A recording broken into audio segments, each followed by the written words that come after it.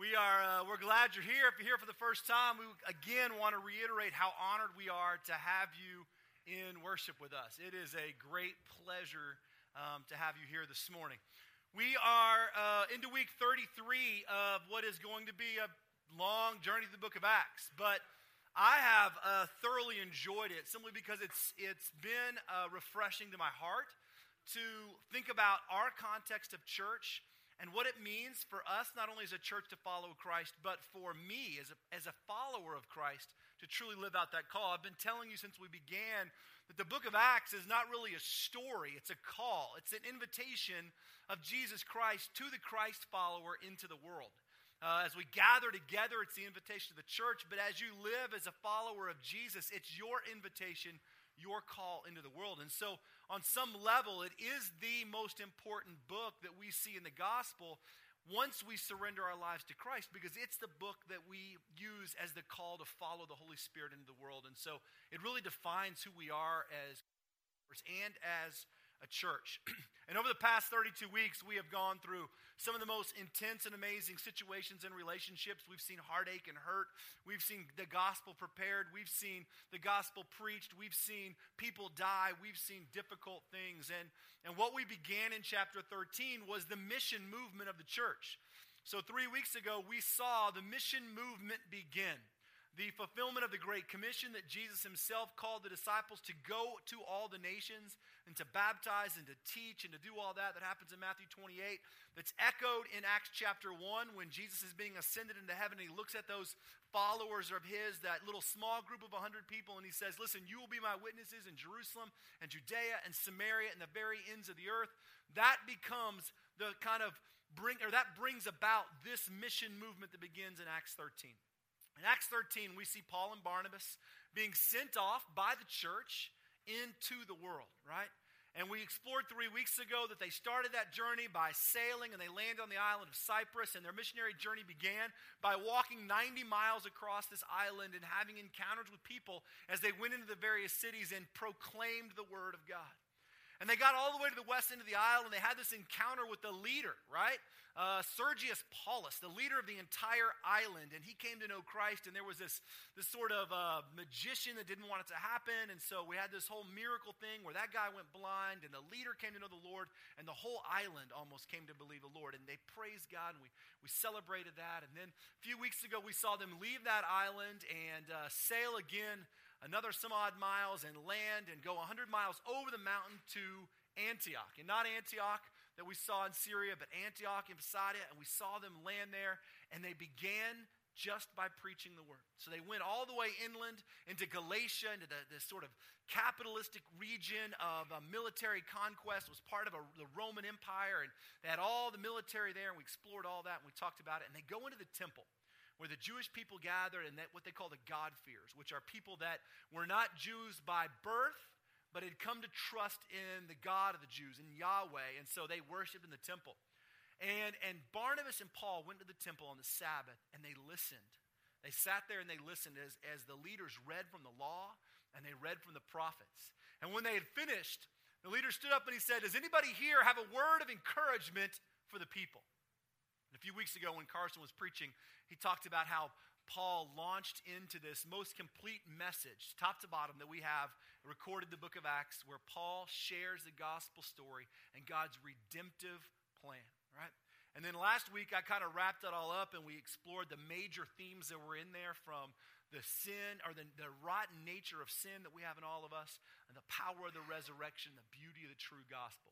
Well, all that comes to a close today. He finishes his sermon, and we're going to pick up looking at what happens once Paul and Barnabas leave church, essentially, leave the temple. So what takes place after they proclaim this powerful gospel message in the middle of this place where there is no gospel? What does it look like when they do life in those places? And I think it's going to impact, or it's going to have a radical impact on how we think about church in general. And I'm kind of excited about what God is doing in this passage. And so we're going to take it a little bit different. And I'll tell you about that in a moment. So if you got your Bible, I want you to open to Acts 13, chapter 13. And we are going to be at the very end, 42 through 52. We're going to wrap up the chapter this morning.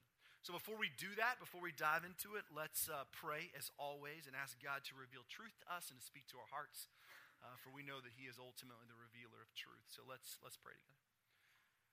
Lord, I thank you for your word. I thank you that it is living and active. I thank you, God, that we cannot open its pages and discover you. That, God, only you can reveal yourself. Only you can reveal your spirit. Only you can reveal truth. And so, God, we come this morning imploring you to teach our hearts. God, we gather in this place knowing that your word is not a subjective tool by which we can apply our lives, but God, it is the very standard of truth that governs all things. Lord, we pray that you would help us see it that way. That, God, you would speak and move in us in a way that draws us closer to you, challenges our understanding and thoughts about church and about life and about mission and about evangelism and about everything. Just turn our worlds upside down. Take a moment in your own heart just before we dive into God's word and ask him to teach you this morning. It doesn't really even matter what that sounds like to anybody else. Just between you and the Lord, just ask God to teach your heart this morning.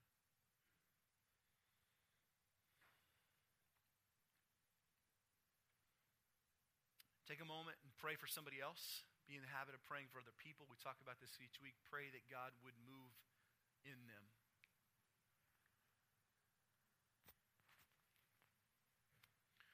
Lord, I pray that as we open your word, you would be glorified. You would be exalted. We ask this in the risen name of Jesus, our Savior. Amen. So Paul has preached this sermon that takes up the majority of Acts chapter 13.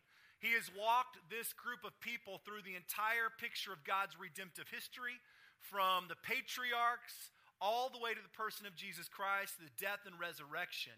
And he has wrapped up this speech. And now we get to see how people react and how Paul begins to live in that area where he's not from, in that area that they're just visiting, in those moments outside of the temple. So we're going to pick up in verse 42 as Paul and Barnabas are together leaving the synagogue. Verse 42, as Paul and Barnabas were leaving the synagogue, the people invited them to speak further about these things on the next Sabbath. When the congregation was dismissed, many of the Jews and devout converts to Judaism followed Paul and Barnabas, who talked with them and urged them to continue in the grace of God. On the next Sabbath, almost the entire city gathered to hear the word of the Lord. And when the Jews saw the crowds, they were filled with jealousy, and they talked abusively against what Paul was saying. And then Paul and Barnabas answered them boldly, "We had to speak the word of God to you first, since you rejected and do not consider yourselves worthy of eternal life. We now turn to the Gentiles. For this is what the Lord has commanded us. I have made you a light for the Gentiles, that you may bring salvation to the ends of the earth." When the Gentiles heard this, they were glad, and they honored the word of the Lord, and all who were appointed for eternal life believed. The word of the Lord spread through the whole region. But the Jews incited the God-fearing women of high standing and the leading men of the city, and they stirred up persecution against Paul and Barnabas and expelled them from their region. So they shook the dust off their feet in protest against them and went to Iconium. And the disciples were filled with joy and with the Holy Spirit. So Paul preaches this complete sermon. I mean, this sort of only complete sermon that we have of all five-ish messages that he preaches in Acts. This is the one from top to bottom that we seem to have the entirety of. And he preaches this to this gathered group of people in the synagogue, and he wraps it up, right? And as he's leaving and the congregation is dismissed, a bunch of people come up to him and they begin to walk with him as they're leaving. And they've asked him all kinds of questions, and they're urging him to come back next week. And Paul speaks to them, and he encourages them to keep following the Lord as they leave and as they walk to it wherever it is that they're going.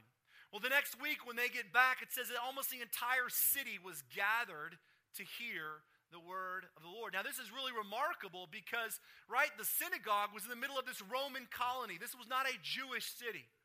Yet the word had spread so significantly, the entire city came to the synagogue to hear what it was that Paul and Barnabas were saying. And it says that the crowds were deeply moved, but when the Jews saw how many people were there, they were jealous. They were jealous. And they spoke abusively against the things that Paul and Barnabas were saying, right? Because all these crowds were gathered listening to these guys' words. And so they spoke abusively about it, or whatever you want that word to mean, like hate with hatred in them, right? They spoke with hatred towards the things that they were saying, right? And they stirred up all kinds of things. And so Paul and Barnabas speak boldly. They don't stop. They speak boldly, and they say, listen, we had to bring this message to you first, right? Because this message is the message of restoration and redemption that was given first to you. And now we proclaim it to the Gentiles because you didn't think you were worthy of it. They look at the Gentiles and they say, we were called by the Lord to tell you this message so that you might have salvation and eternal life. And the Gentiles were excited. They were glad, and they honored the Lord. It says that all who were appointed to eternal life believed. But the Jewish people were still angry, right? And so what they did was they stirred up the leading men and women in the city. They got them all fired up. And they had Paul and Barnabas kicked out of the entire region, even though these incredible things were happening. So Paul and Barnabas kind of shake the dust off their shoes figuratively and protest and say, fine, we'll go. And what we're left there in verse 52 is that the disciples that were there, right, were filled with joy and they were filled with the Holy Spirit. And chapter 13 comes to a close and they move on to the next city. Now it seems like a normal interaction, right? It seems like an interaction that we would see happening in the book of Acts. Paul and Barnabas going to a city, proclaiming the word of the Lord. People reject it. They kind of say, okay, fine, up to you. They leave, and God still does something amazing. I mean, it's a template for what we see in these missionary journeys.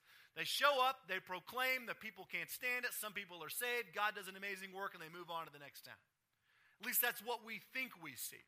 But what I see in this text is something much different. And I want to take a little bit of an altered view this morning to do a little something different than what we would normally do. Not a lot different, just a little different, because I want to look at it from a different angle.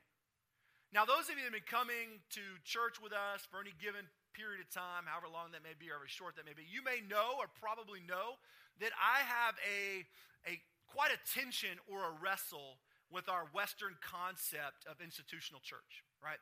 I have a tension that rages inside of me about the methodology in which we think about the gospel and programming. I have a wrestle that kind of pushes against our common definitions of mission and evangelism and things that run those lines. Because I think those definitions in our institutional church are often inward focused. They're focused on the survival or relevance or maintenance or growth of ourselves. They're focused on how we can get people into chairs, how we can do things, and how we can sort of program ourselves into categories that support our values and mission structures and things like that. The reality is that it's just how we're wired as a Western culture. We're results driven. But the gospel, when I read it and I see it in Scripture, I don't see it happening according to methodologies. I don't see it happening according to comfortable spaces and things. I don't see it happening in those frameworks that say, come visit us where we are, in our space, in our place, so that we can show you the God that has changed us. I see a gospel that is sent by the Holy Spirit into the world and that takes place in the messy places in the world. That doesn't fit into our comfortable spaces, our comfortable paradigms. That doesn't fit into our definitions programmatically of church and mission and evangelism so that we can tie everything up in a neat little bow. I see a gospel that pushes against our modern understanding of church with our coffee bars and our rock climbing walls and our light shows and our orchestras and our praise bands and all the things that are geared toward the experience of attendees. I see churches, including ours at times, that are proclaiming numbers to give an experience to the attendee so we will say it's worth coming here. So I've got this tension that wrestles inside of me because I see the picture of the gospel. And I'm not saying that there aren't places for those things. I'm just saying so often we've exchanged those things for what we see happening and unfolding in Scripture. And what I see happening here is remarkable. What I see happening here is a picture of the gospel and a picture of mission and evangelism that redefines what we're doing as a church. And so what I want to do this morning is I want to lift up some things, and there's actually 8 of them, and I'm going to go through them really quickly, that are laid out in this text that should change our paradigms about evangelism and mission and life and church forever. And not just in terms of how we do it or how somebody else does it, but how you live it. Because really these things are your call. They're not your call to look at your church and say, my church should do this better. The reality is you are the church, and this should be our moment and how we live together, right? So this is where I want to go this morning, because it's laid out in a way that if we just look at it, it will change everything. And I think you'll begin to see, hopefully, who I believe we're called to be as a church and as individuals, and it will change the way that we think about life. So what I need you to do is just take all of your preconceived understandings of words like mission and evangelism, and I need you to just sort of put them aside for a moment, because we're going to reconstruct them a little bit with what we see coming out of the hearts and lives of Paul and Barnabas. The first thing that we see happens immediately after Paul and Barnabas leave the synagogue, right? And I call this the living in the in-between. So the first thing that we're called to do as followers of Christ, as a church, is that we are called to live in the in-between. Look at what happens when Paul and Barnabas leave in verse 43, right? The church has been dismissed, and they are moving on, right? So as they are leaving and the congregation was dismissed, many of the Jews and devout converts to Judaism followed Paul and Barnabas, who talked with them and urged them to continue in the grace of God. The reason I call this the life in the in-between is because it's what takes place between Paul's big sermon on the Sabbath and his being invited back the next week. See, most of us keep our church in its categories. Our church stuff happens on Sunday, somewhere between 10:30 and a little bit before noon, and we'll revisit again the next week. Or if the church sanctions an event, Wednesday night or a life group or whatever, then it takes place in that place also. But life in the in-between takes place where we see Paul and Barnabas. As the congregation is dismissed, they're walking with people down the road. People come up and they say, tell us more, explain it to us, tell us what's going on. And Paul and Barnabas engage in their life and they encourage them to continue to walk in the Lord. Life in the in-between is where things happen. It's where life happens. It's where we spend time with our neighbors and our coworkers. It's where we get coffee with people and lunch with people. It's where we speak into them, where we open up our homes. Instead of walled off fortresses to the things that we own, they become centers of hospitality to the people around us. We invite them into those categories to say, do life with me. Life happens, ministry happens in between Sunday and Sunday. We tend to think that ministry takes place when we gather in this place or when we hold a church in the park. That is your green light to invite the world. Wrong. Your green light to invite the world is when Jesus saved you. And you are called to invite the world into your life, to step into the cracks and crevices of theirs and do life in uncomfortable, difficult, messy places that aren't defined or sanctioned by church culture. The truth is that life and ministry take place in the in-between. Very little of your ministry as a follower of Christ will take place in this space from 10:30 to noon on Sunday. All of your ministry, 99.9% of it personally will take place outside of this building in life when you do it in the in-between with people. If you're not doing life in between with people, if you're not getting to know their names and their stories and their histories and their lives, if you're not inviting them into your world, then what are we really doing as Christ followers? Inviting them simply to come and sit in this space and take up a chair? Look, they're going to come and hear me say a few things and they're going to sing and that's going to be great, but they could do that in 1,000 places. What people are hungering for is authenticity, and they're hungering for relationship, and they're hungering to be known and restored. And this becomes the call, the Christ follower, that we are called to live in the in-between. What we see Paul and Barnabas doing is living in the in-between. You know what Paul doesn't say when the crowd comes up and says they start walking with them as they're leaving? He doesn't say, hey, chill out, we'll be back next week. Just bring your friends and family. We're going to preach that same thing again. No, he walks with them and he urges them to continue in the grace of God. Who knows where they walked to or how long they walked or what that means, but the point is it was between Sabbath and Sabbath, between Sunday and Sunday. We are called to live in the in-between. We are also called, and the second thing I want you to see, we're also called to always go back. So Paul and Barnabas lived in such a way that they got invited back. And guess what they did the next week? They went back. Now really what I'm talking about when I say always go back is really more about living life with intentionality. Returning to places. Ministry is built on relationship, and relationship is built on trust. You know how you develop trust with people? You return to their lives. You know their names. You begin to hear their life stories. You begin to ask questions into their life. We are called to go back and return to the lives of people. So here's what I'm saying. When you think about how busy your life is, how task-driven you are, how many things you are trying to accomplish in one single day, right? What if we made intentional movements to return to the same places so that we saw the same people, so we begin to learn their names? Whether it was the barista at Starbucks, whether it was the bank teller or the person that checked you out at the grocery store. What if you stood in the same line? And it had 3 more people in it, but that same girl, that same guy runs a checkout stand every single week at the grocery store. And so instead of being driven to try and get out, you continue to go back so that you can learn their name, to read their name tag, to ask them how they're doing, to develop some system of trust by which one day you might be used by God to speak love into their life.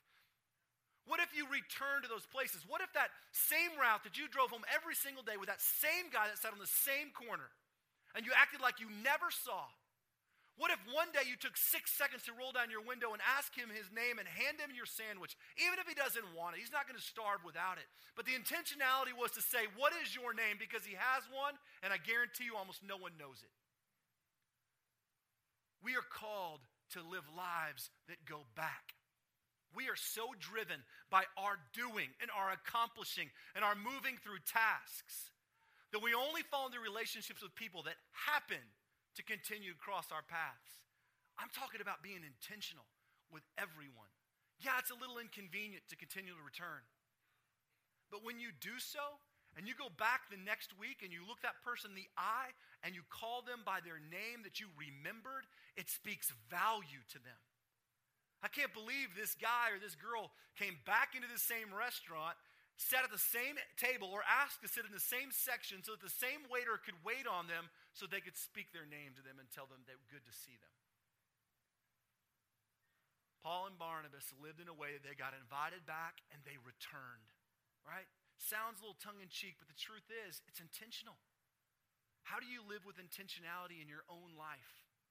Think about the people you go through every day that you don't even know their name, much less give them the dignity by looking them in the eyeball.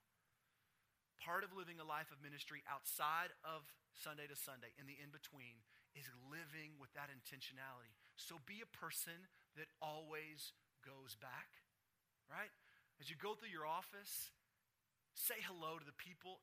Look them in the eye, the receptionist, the whoever, that person that has that cubicle on the far corner. Walk the long way. Be intentional. So we live in the in-between. We always go back. Verse 45 says this. It says, on the next Sabbath, almost a whole city gathered to hear the word of the Lord. And when the Jews saw the crowds, they were filled with jealousy and talked abusively against what Paul was saying. When you live this way, when you live in the middle with intentionality and the in-between, when you go back, it won't always be pretty. There will be people in your life, even when you're kind, even when you go out of your way, even when you try and engage them, that will speak abusively, with hatred, with anger. They will just flat out be mean. Sometimes those people will be mean and they will be friends. Sometimes they will be friends of friends. Sometimes they will be your kids' friends, parents. Sometimes they will be your family. The reality is that when you live in a way that puts your life and heart out there, not everyone is going to look at it and say, I'm grateful. Some are going to be threatened. Some don't even want to hear what you have to say. Some are just going to be mean because our culture is riddled with sinful brokenness. So don't let that sort of unprettiness, if you will, be means for rejection. But let it be means to continue to live this way. See, what Paul and Barnabas did is as they went back, it wasn't pretty. The very people they went to speak to spoke abusively about the things they were saying. It's a very strong word about the things they were saying. And most likely it has a personal connotation to it. So not only were they talking about what they were preaching, but they were talking about themselves. People are going to say awful things about you.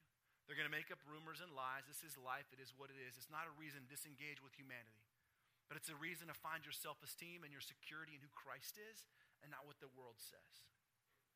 I remember the first time it wasn't the first time. It was one of several times I took a mission team of college kids overseas. We were going to El Salvador or Peru or somewhere, and we were in Houston. We were spending a few days before we flew out, and we were doing some inner city work, and we've been talking about homelessness and engaging people and reaching out to them and loving them and being extensions. And I had this young man, as a freshman in college, and we had talked about getting to know people, and we pulled up at the street light, and he says, hey, there's a guy sitting in the corner. We're in downtown Houston.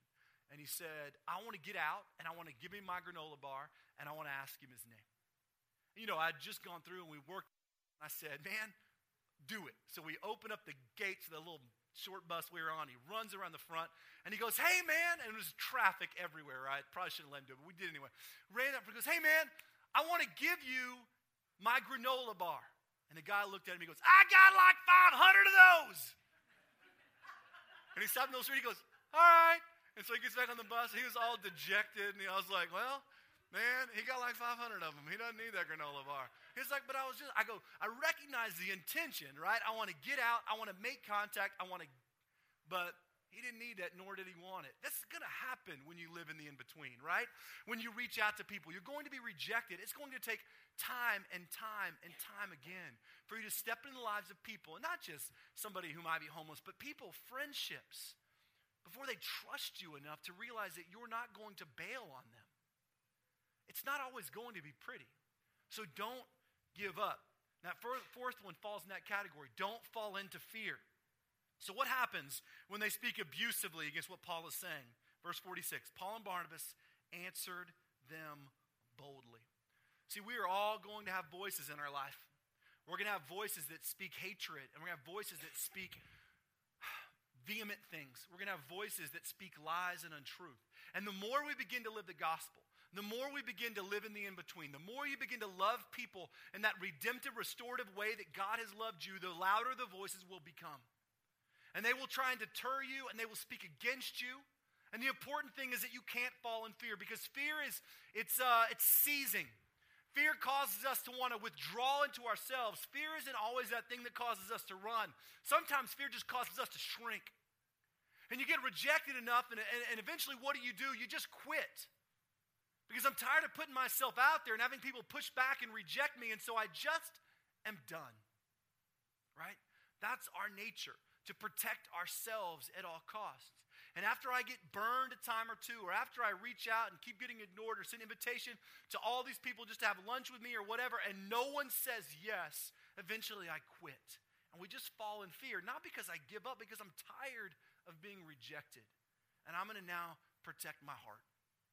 Right? I'm going to guard it. I'm going to guard it closely and not let that happen to me again.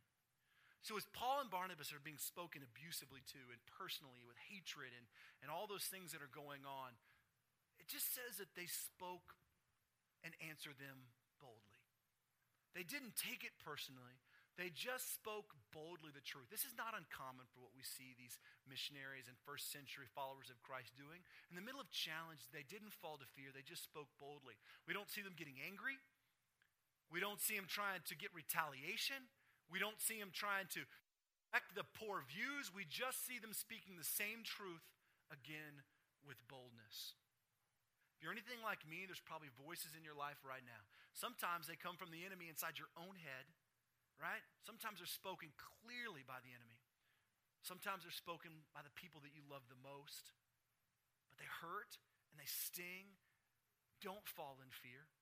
When you begin to live in the in-between with intentionality, when you begin to do this, those voices will grow louder. Because when ministry happens, when we begin to be about gospel restoration, right? It rises up against everything that is culturally significant and everything the enemy will do. Or the enemy will do everything he can to come in opposition to it.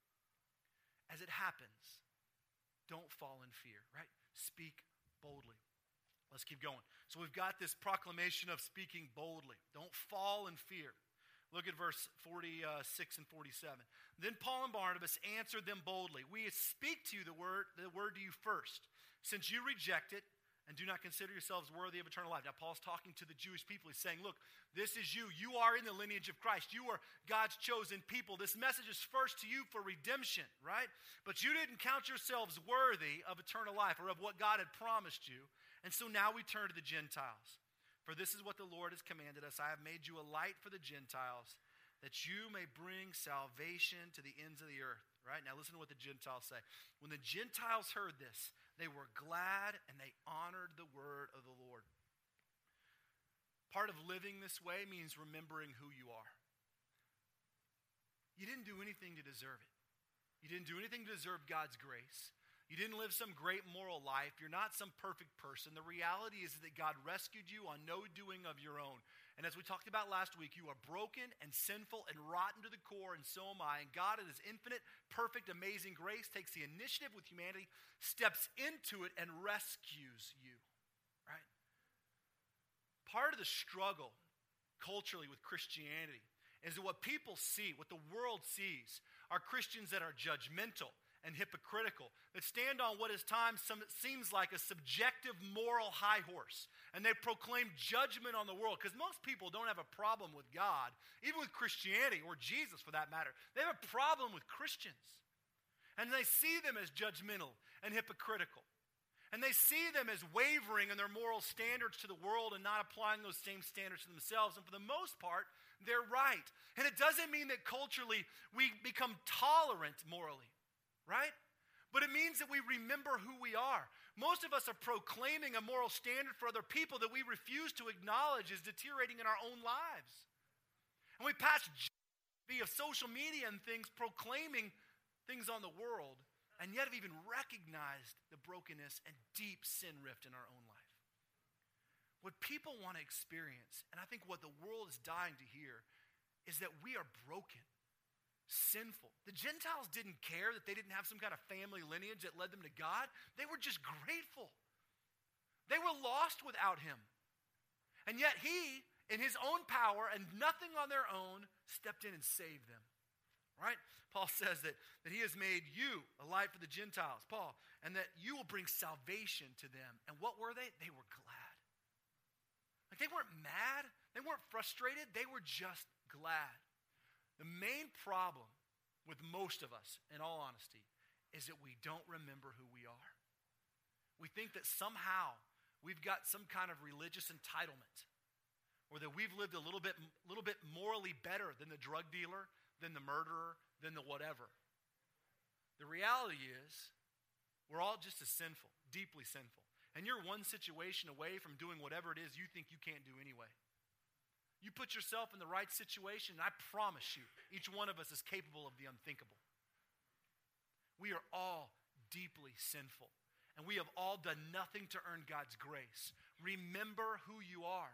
When you speak to people, remember that you have done nothing, that you have been rescued by God's grace alone, and therefore speak from a place of grace. The Gentiles recognized who they were. They were nothing. They were just a people that got rescued, and they were glad. And what did they do? They honored the word of the Lord. Look, you're nothing. I'm nothing, right?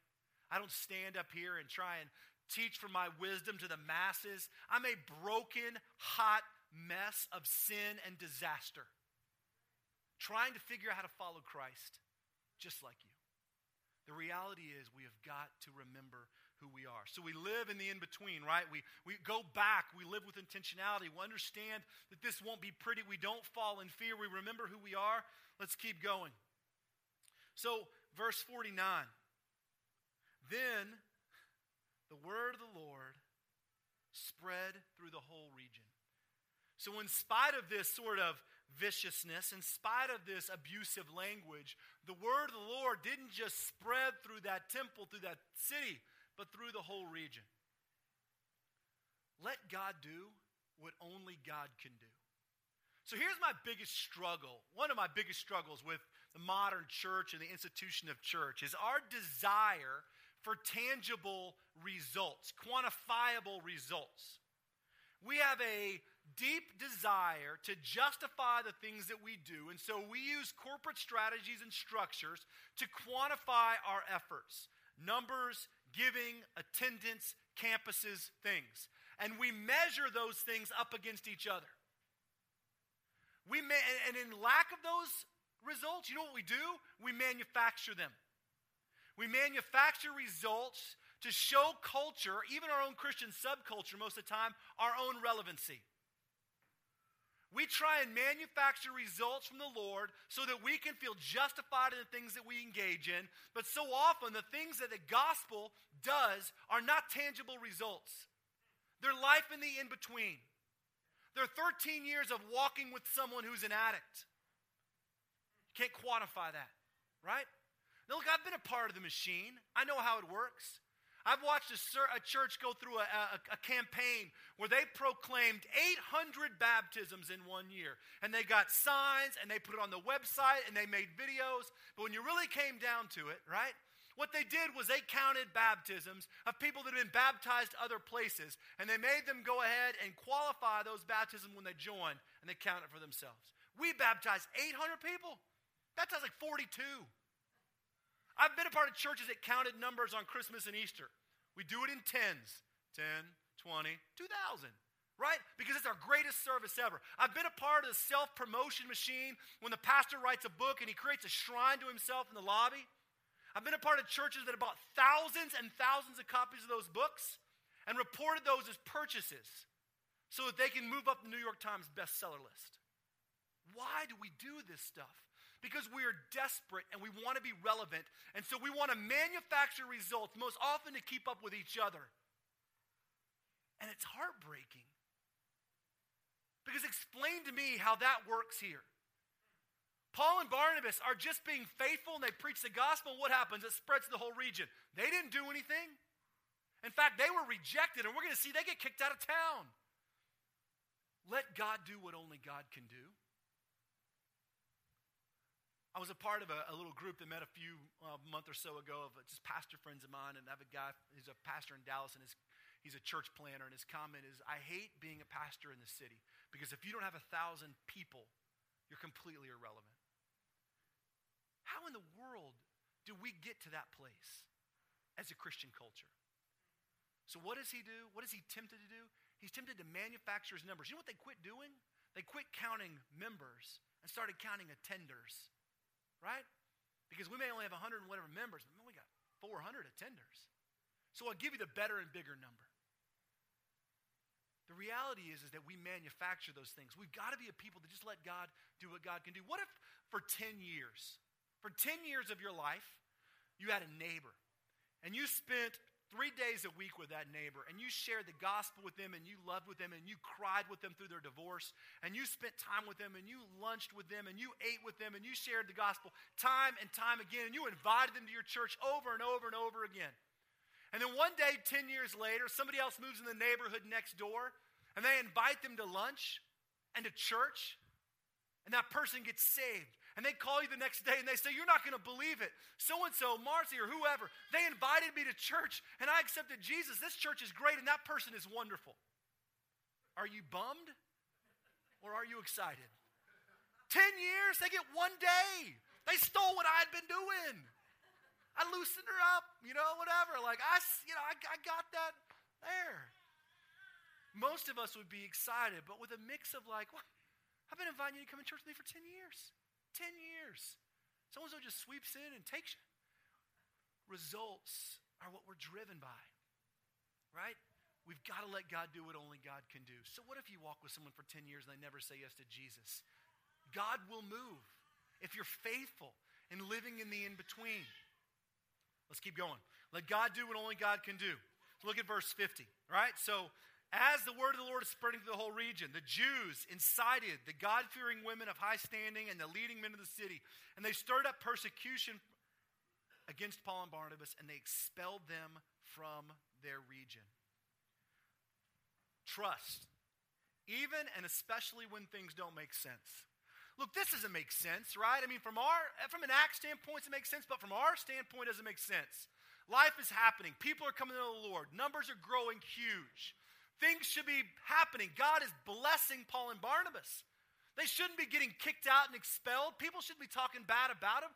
God's blessing in our life is so often tied to a prosperity picture that says, as long as I have faith, God will bless me. And we equate blessings in terms of comfort. God will bless me to things that fit into my comfort zone. And so when that doesn't happen, you know what the first thing we say is? God must not be present. Or God must not be blessing me. Why am I walking through this difficult thing? God, why is this so hard? Your blessing must not be here, because we have tied God's blessing to our comfort. We have attached God's blessing to good things that fit into the categories of our life, right? But when it doesn't go according to plan, God is not blessing, or God is not absent. And it walks that dangerous road of a prosperity gospel. It says, if I have faith, God will give me what I desire. We've been down this road in Acts. Oftentimes, God's blessing leads to persecution, jail, sometimes even death. The reality is God's blessing isn't defined by what fits comfortable. So you may have times in your life where you are doing exactly what God has called you to, where you are being faithful, where you are showing up, where you are speaking into people's lives, where you are doing life with people, and things will go incredibly wrong. Things will make a bad turn. In Paul and Barnabas' case, you'll get kicked out of the whole country, and you are following the Lord. And instead of throwing our hands up in the air saying, God, why is this happening to me? Right? It's in those moments that we trust, even when things don't go according to my plan. God's ways are not your ways. His thoughts are not your thoughts. God's move is never tied to my comfort, ever. Sometimes following the Lord will lead us into the exact place that we don't want to go. Sometimes following Jesus will get us kicked out of countries, kicked out of places, kicked out of neighborhoods. Sometimes following Jesus will lead us to simplicity and downsizing and financial despair. Jesus did not die for the American dream, and he did not die for your happiness. We have bought into a propaganda lie in our Christian subculture that says, if I follow the Lord and believe, he will give me the things to make me happy. And it is a lie. I dare you just to read Scripture and try and justify that line of thinking. Trust, even and especially when things don't go right. Paul and Barnabas were sent on a missionary journey. In fact, in chapter 13, first few verses, it says the Holy Spirit himself sent them. And we're going to find things that happen to them that are undescribable. Shipwrecks, bit by snakes, starving to death, kicked out of countries, beaten to the point of 39 times, almost death, persecuted, hung, all kinds of things. All because the Lord was blessing them. Redefine your understanding of blessing. Sometimes challenge and difficulty is not because God has withdrawn himself, but because God is pouring himself on you. So we've got to trust even in the middle of difficulty. And finally, last one, verse 52.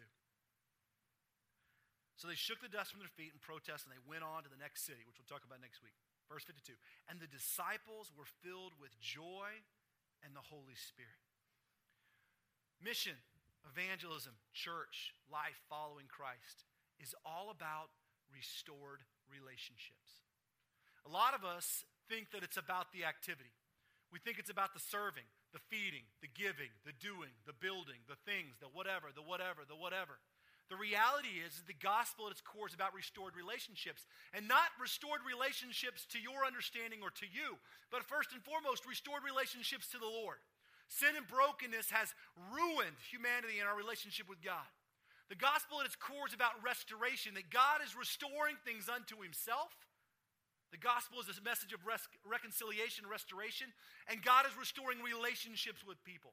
Most of us, when we engage in mission or evangelism, we are looking to take our things, our stuff, and we are looking to give you out of our abundance or out of our activity. And we serve and do so that we can feel better about the abundance in our own life. And we engage in service nights, and we engage in mission trips where we go and we see and we do and we take pictures. And we serve and we build a house, and we remove ourselves from the situation when it's over. And we feel better about loving the least of these. But if you really read what's happening here, if you really read the gospel, the end result of mission and evangelism and gospel and relationships and life in between is about relationships being restored. What happens when Paul and Barnabas leave? The disciples, right? That means the other followers of Christ, the people that got saved, right? They were filled with joy and with the Holy Spirit. Their relationships were restored. And not because Paul and Barnabas were great, but because that's the outcome of true mission and evangelism, is restoration. Most of us are willing to do things for other people. We really are. We're willing to give. We're willing to hand that. If I said tomorrow or next Sunday we are having a drive, we're having a diaper drive or a food drive or whatever kind of drive it is, and we need to fill this place with whatever that thing is, I guarantee you, with the heartbeat of this church, we would overflow this place with whatever that is. 100 times over. We would probably fill this thing with 1,000 rolls of toilet paper, and everybody would be excited because we're going to give toilet paper to people who can't afford toilet paper. But when I ask you to walk the neighborhood to invite the world and to meet them, how many of us stick around? Look, it's not an indictment, all right? It's just a truth. We can give toilet paper. We can do a canned food drive all day long. But that's not what's at the heart of the gospel. What's at the heart of the gospel is walking over to somebody's door and knocking on it and asking their name and getting to know them and then coming back the next week and saying, hey, I met you last week. You want to come to church with me? I was walking around and passing out flyers and you said, hey, and I just thought I'd swing back by. But do you know how inconvenient that is? And how fear-producing that is? I don't want to be a church that collects things. I don't want to be a church that collects toilet paper and food and redistributes. I want you to know the people that need toilet paper and then go spend time with them. That's what I want to be. I don't want to sanction mission events where we go and do. I want you to organically live in the crevices of your own life. And then come and tell us, I've got this family that needs help. Can you help me get them to church? And the church rallies around because we know them and love them and want to know people. It's all about restored relationships. So there's this, and I'll wrap it up with this. I wrote it down because I can't remember it all. But Alan Hirsch and Michael Frost wrote a book called The Shaping of Things to Come. And in that book, they redefine the picture of church. It's an older book, but it's still great. And this is what they say. They say the missional church is incarnational, right? Meaning that we exist to be born into things, right? So we are, just as Jesus was the incarnation of the gospel, we are that, right? It's not attractional, and it's ecclesiology. And by incarnational, we mean it does not create sanctified spaces into which unbelievers must come to encounter the gospel. But rather, the missional church disassembles itself and seeps into the cracks and crevices of a society in order to be Christ that don't yet know him. So what he says is this, and what they're saying is this, that the missional church, a church that is truly at the heartbeat of restored relationships, truly at the heartbeat of life in between, is incarnational, means it's relational at its core. It doesn't exist to create sacred, wonderful, amazing spaces by which we invite the world to come here and meet Jesus. But instead it disassembles itself. It does less of this. And it seeps into the cracks and crevices of culture and of society. Your neighborhoods, your homes, your co-working, or your workplaces, to become Jesus for those that don't yet know him. Every part of me wants us to be that church. That we decentralize ourselves. That we become less of a movement that draws people here into this space so that you can hear about Jesus, and we spend time in people's homes that don't yet know Jesus. And that's your call. That we decentralize. That instead of trying to be a subculture that says we need 500 services to be relevant, we just say we gather here to hear the word, and we go and we try with everything that we have to seep into the cracks and crevices of culture and society to live as Christ. This week, I want to challenge you to live in the in-between. I want to challenge you to be about relationships. I want to challenge you to do something different between now and next Sunday. Don't allow your church life to be bookended by these things. These are just moments where we can gather.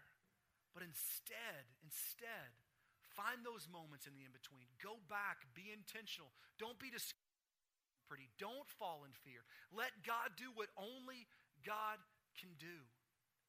Be about restored relationships. Look, this isn't everybody's picture of church. I get it. I get it. But it's who I desperately feel called that we're to be. As we begin to engage in this together, the challenge is this will be our constant call. And it's not just our call, it's the call of the Christ follower. Let's pray.